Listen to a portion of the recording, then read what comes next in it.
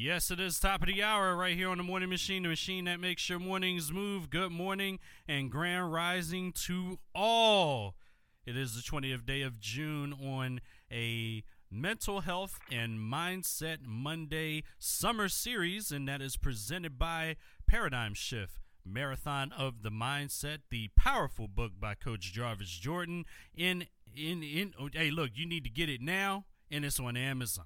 Okay, so you definitely need to take a look at the flyer, scan the QR code, or just go to Amazon and look for Paradigm Shift Marathon of the Mindset. Okay, and so that's what we have going on this morning. So this week in our summer series, as we get to now what is known as on the calendar, well, tomorrow it'll be the first day of summer officially. So today we have a special guest once again, and this week we have Nili Gleaton, an educator, consultant, and coach, devoted most of her career to behavioral health, as she has worked in various mental health entities and with a multitude of different populations, some of which include the drug and alcohol population and infants with developmental delays as a result of fetal exposure to substances. Nili has developed a 4-series professional development curriculum and trauma-informed practices in care and is currently creating a higher education trauma-informed curriculum for student teachers. Currently, Nili works as a trauma-informed consultant and program director, and she is also completing her doctorate, yes ma'am, in organizational leadership with a specialty in behavioral health. A wife, a mother of 2, enjoys traveling, painting, and gardening, but here's most important, she has a quote that she lives by. We may encounter many defeats, but we must not be defeated. The late, great Maya Angelou. So I welcome this morning Nili Gleaton. Good morning. Good morning. How are you? I'm doing well. Happy Monday. Happy Monday, and also happy Juneteenth as well. Yes, happy Juneteenth. Yes, we get the actual day yesterday and the observance of it today, the Monday following. So it's just phenomenal. This is the second year of Juneteenth being a federal holiday. We'll get to that in just a second, but can I talk 1 second about the journey of the doctorate in organizational leadership with the specialty in behavioral health? Can you speak about that journey for a little bit? Yes, this journey has been long. It is hopefully soon coming to a close with the completion of my dissertation, but it's been a journey, a learning experience, a learning curve, not just in and of itself, the actual journey, but the journey from a standpoint of being a mother and a wife. So yeah, it's been very, very, very gratifying, but very long and arduous, as one might expect. Got it. Yeah, I heard those graduate studies are very, very, very long, right? Yeah, I get it. Absolutely. But you're making the best of it. Time is of the essence, and that time is now the completion. Oh my goodness, congratulations in advance to you. I'm saying that now because I'm manifesting that greatness, that the doctorate will in fact be earned. We know that. So yes, absolutely phenomenal work. But also in the same token, we not only do we celebrate you, but as we spoke about before, we're celebrating Juneteenth and Father's Day as well. So it's a multitude of things that have happened all in succession this weekend. So let's talk about Juneteenth, right? And the trauma that still exists within us as a people, as African American people. Could we touch on, what has gone on in the past and where we are now as it pertains to our mental health? Yes, absolutely. So, with Juneteenth, we celebrate the freedom of African Americans. But we also want to recognize that this is also a time for us to find ways to overcome the generational traumas, and then particularly the traumas that have affected us through slavery. Mm-hmm. And it's interesting that, yesterday was Juneteenth, but it was also Father's Day. So happy Father's Day to all our great fathers, our great men. We see the traumas in our Black men that has also affected generations. When we look at, slavery, our men were the main ones that were brought down. They were the main ones that were ostracized. And as a result of that, we see that continuing in our generations today, right?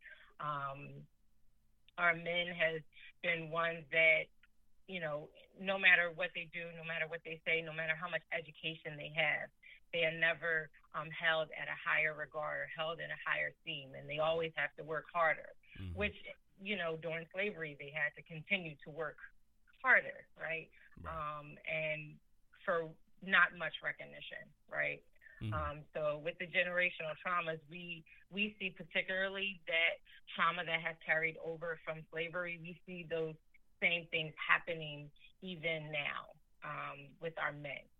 Our men are told to be strong. Our men are told to be resilient. However, their strength is the main thing that most other men or other races or ethnic groups, that is what they're most intimidated by, is the strength of our men. And because of that, there's characteristics of our men that are carried down from generation to generation. Abuse. I look at, when we think about generational trauma, I think of abuse. Many our slave men, forefathers, were abused. And so the only form for some of our men today to emote is through abuse, by abusing others, right? That's a generational trauma that we see, that we don't talk about much. Many of our men, our slave men, resorted to alcoholism to get away, to evade the feelings that they were carrying. And we, unfortunately, our men are amongst the majority who become alcoholics or who remain alcoholics, our Black men. Wow. So these are things that are carried down that, we see in slavery, but we're celebrating freedom. But when we look at it, have we really become free? Good question. And, it's interesting that you say that because we're still, even in the midst of protests, 2020, we've protested, we've marched, civil rights movement, a lot of things have changed then, but still there still continues to be work to do. But it's like, wait a minute, we've put in a lot of sweat equity over countless decades, and even beyond that, we can say centuries, to just create change to where, others see us equally, like they see us as people, human beings. Right. Especially for us black men. It's interesting because we wake up with targets on our back. We may not even get to wake up. That's trauma that we have to go to bed with, sleep through, and wake up the next morning with. Even in the midst of Father's Day, we still have these traumas.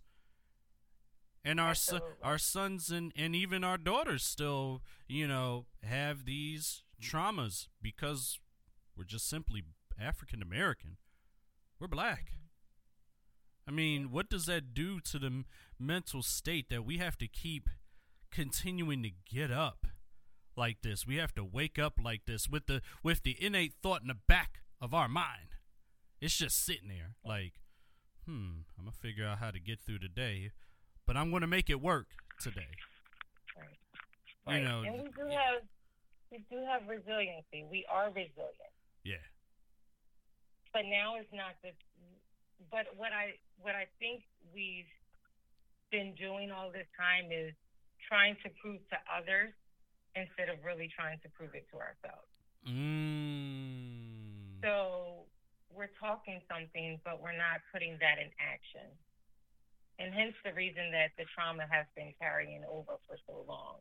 It's a learned behavior. So we're seeing what is being done and we're doing that, even though we're saying something differently. So we have to be able to talk about it, and walk it. And we're really not, we haven't developed that confidence to be able to do both because we're still looking behind us. If we were more confident in ourselves, we wouldn't have to continue to look behind us. We're going to keep going, and you're going to accept it. It's interesting you say that. You said we're not confident to do so. There's a lot of people out here who would honestly say, no, not me. I'm confident. You know how we get sometimes. Like, who? Not me. I am da da da da da da and yakety yakety yakety yak. Saying they're confident in this and I'm confident in myself. I don't da da da da da. But then when you look in the mirror at home, it is something totally different on their mental. It's almost like you have a united front outside, but in your home, you have been second guessing yourself for decades. So is that what we have been doing? Is that what's slowing down this process of change? I believe so. Most definitely. I believe that, Black men have always been told, or men in general have always told, don't show your emotions. Don't wear your emotions on your sleeve. You got to be strong. You got to be confident in yourself, right? And so we put on that facade. We put on that camouflage. But it's just as much as it is important for our females to express their emotions, it's just as important for men to express their emotions, for men to be able to talk and articulate how they're feeling. Otherwise, you bottle it up and then you have displaced anger and you don't know where to put your anger. So a lot of times it results in it being carried over to somewhere else. That might not be in a good space. That might not be in a good place. So yes, it definitely is a point where I think sometimes they look in the mirror and they realize, am I really that confident? And some of the biggest men that I know are the ones that easily show their emotions and are able to articulate how they're feeling. On the outside, they look, big, they look strong, but on the inside, they're saying, no, I'm hurting, and I need help. And those are the ones that I believe become more resilient. Those are the ones that I believe become more successful in overcoming the traumas that they've encountered. It's the ones who look the part and they act the part, and really inside they're crumbling. It's interesting that I'm glad you brought that up because I had that in my mind for the last 10 minutes here. The fact of there's most of us that grow up in knowing that as a man, we're supposed to be hard. We're supposed to be tough. We're supposed to be tough guys, and the only way to be strong is to not show your emotions. Like if you get injured, you're not supposed to have tears. If there's an emotional moment, you're not supposed to shed tears. Here's another thing I noticed, right? So recently here in Atlanta, right? And we say rest in peace to the rapper, Atlanta-based rapper Trouble, who unfortunately passed away due to gun violence. And, gun violence is running rampant everywhere. That's another conversation right there. But still, he passed away due to gun violence, but he was also a force in the community. But I seen a lot of men that were at the funeral, and it's sad to say that what the quote I'm about to say is that what we shouldn't be saying is this. That's why this is how you know too many men have been brought up with the term, man, tighten up or harden up, man. No, don't cry. Wipe them tears. Harden up. Toughen up. You shouldn't be crying. You a man. That sort of thing. And we see cats at funerals not even showing their emotion. They're stone-faced. The emotion is running through their head mentally, but they have not processed it enough to let it out at a homegoing service or what have you.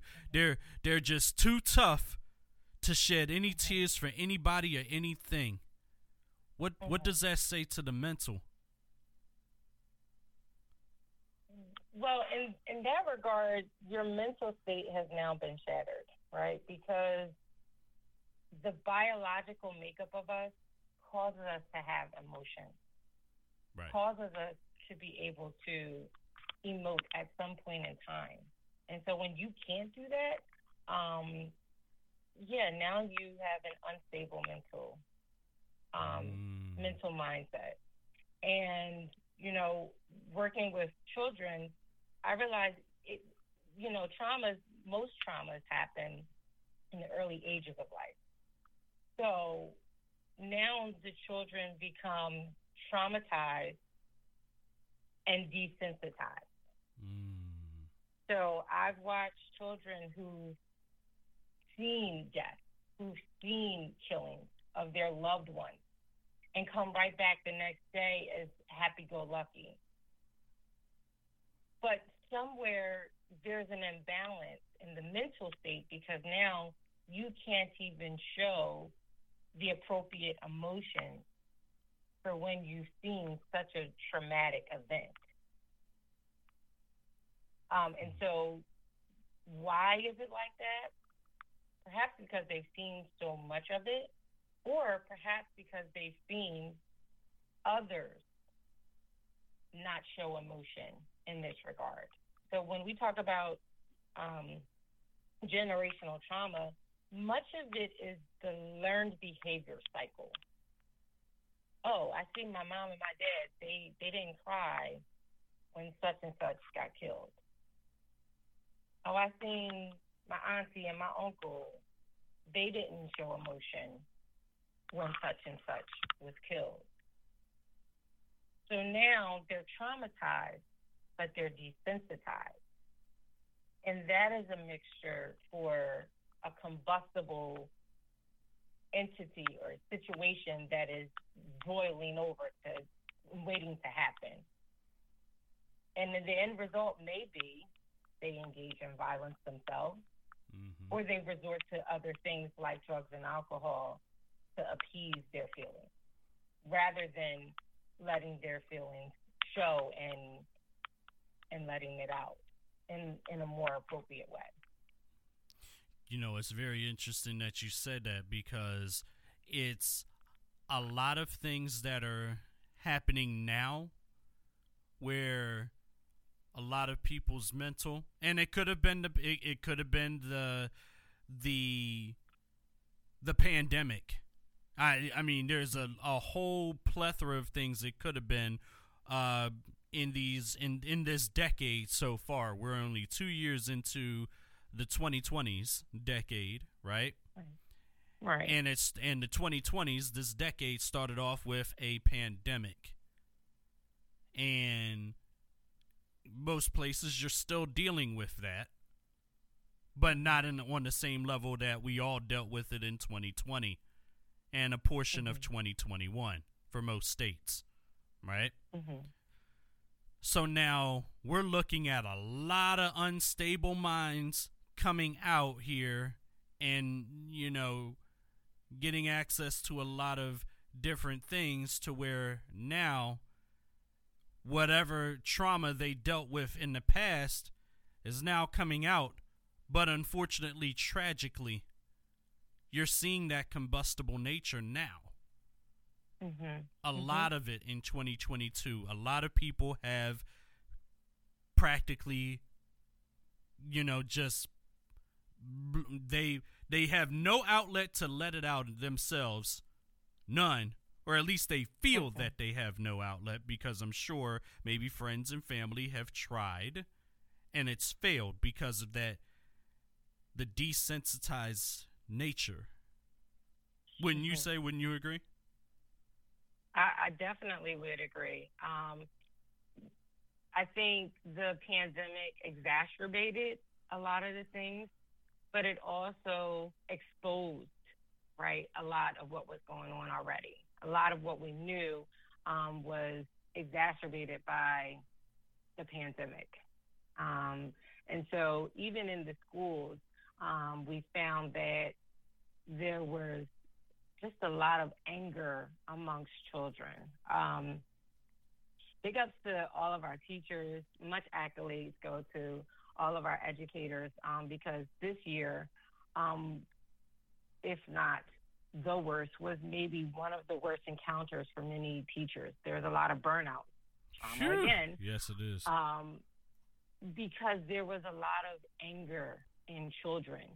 And part of that anger was because many of the children that were already being traumatized, like abused, encountered poverty at very, very, very high rates. The pandemic, if they didn't know it before, it actualized and it made them realize it even more that they were being traumatized, right? So if I'm being abused every day, I had a sanctuary to go to when I went to school, right? If I did not eat, if I missed certain meals, it would be replaced when I went to school. The pandemic caused the children to see their reality every day. There wasn't a sanctuary. There wasn't the school to go to, the after school to go to. So there was a lot of anger built up. And then you have parents with anger because they had a reprieve from children when they went to school. And now they don't have that reprieve. So now you have a lot of angry people, a lot of angry little children. And a lot of people would say, they were just misbehaving all the time, right? Well, you didn't realize where that misbehavior came from. Now that they're coming back into the schools, you understand a little bit better now that children are starting to open up again to say, this is what's happening at home. This is what's going on at home. Versus the adults, who are you going to go to? Who are you going to share your story of how you're feeling, of what traumas you've encountered and how they're affecting your life? You don't. So you resort in a way that is seemingly, in your mind, the best answer or the best way to resolve the problem. And unfortunately, that's been through violence. And we've seen, the amount of fights or aggressive behaviors, we've seen that escalate in the schools as a result of this. We have. And that's it's very troubling what we're seing, and it's that's that combustible nature that we've been speaking of, and that we're honestly seeing daily. Some of the stuff is not nationally reported; it's locally reported. This is in your own neighborhood, so you see a lot of that combustion happening. So absolutely, yeah, and so it's very much a concern. So now, before we close out at 25 past the hour here. So as we close this side of it out, right? What would be the greatest advice that could be given to people that know they know somebody that's in that mind, that's basically in that mental state and about ready to combust? What do you say to them to, be there for them and try to help them? What is the best course of action? What is the best advice we can give? Right. So when dealing with trauma, and interacting with children and having to become relatable to them, you have to be able to be vulnerable. Make yourself vulnerable. Hey, I've experienced this. A lot of times we don't like to talk about our own traumas. But in talking about our own traumas, it not only helps someone else, but it helps us too. Because that's the first step to acknowledging that we even have a problem in order to be able to fix the problem. So you talk about it, and then you walk it. You walk it out. And that's when you walk into your resiliency. That's when you start the healing process, not just for them, but for you. So when you can be able to share and discuss with someone your traumas, you become relatable to them. And when you become relatable to them, you're now opening that door for them to walk through and be able to get to the root of their own problems and situations. So I would say talk about it and then walk it out. Right? That's walk with the journey and become resilient. Absolutely. And wow, what a powerful way to close that out. What a powerful segment this half hour this morning. And also, do me one quick favor before you go here. And once again, thank you so much for a powerful Mental Health Monday this morning in the summer series. Talk about Sellout Consulting.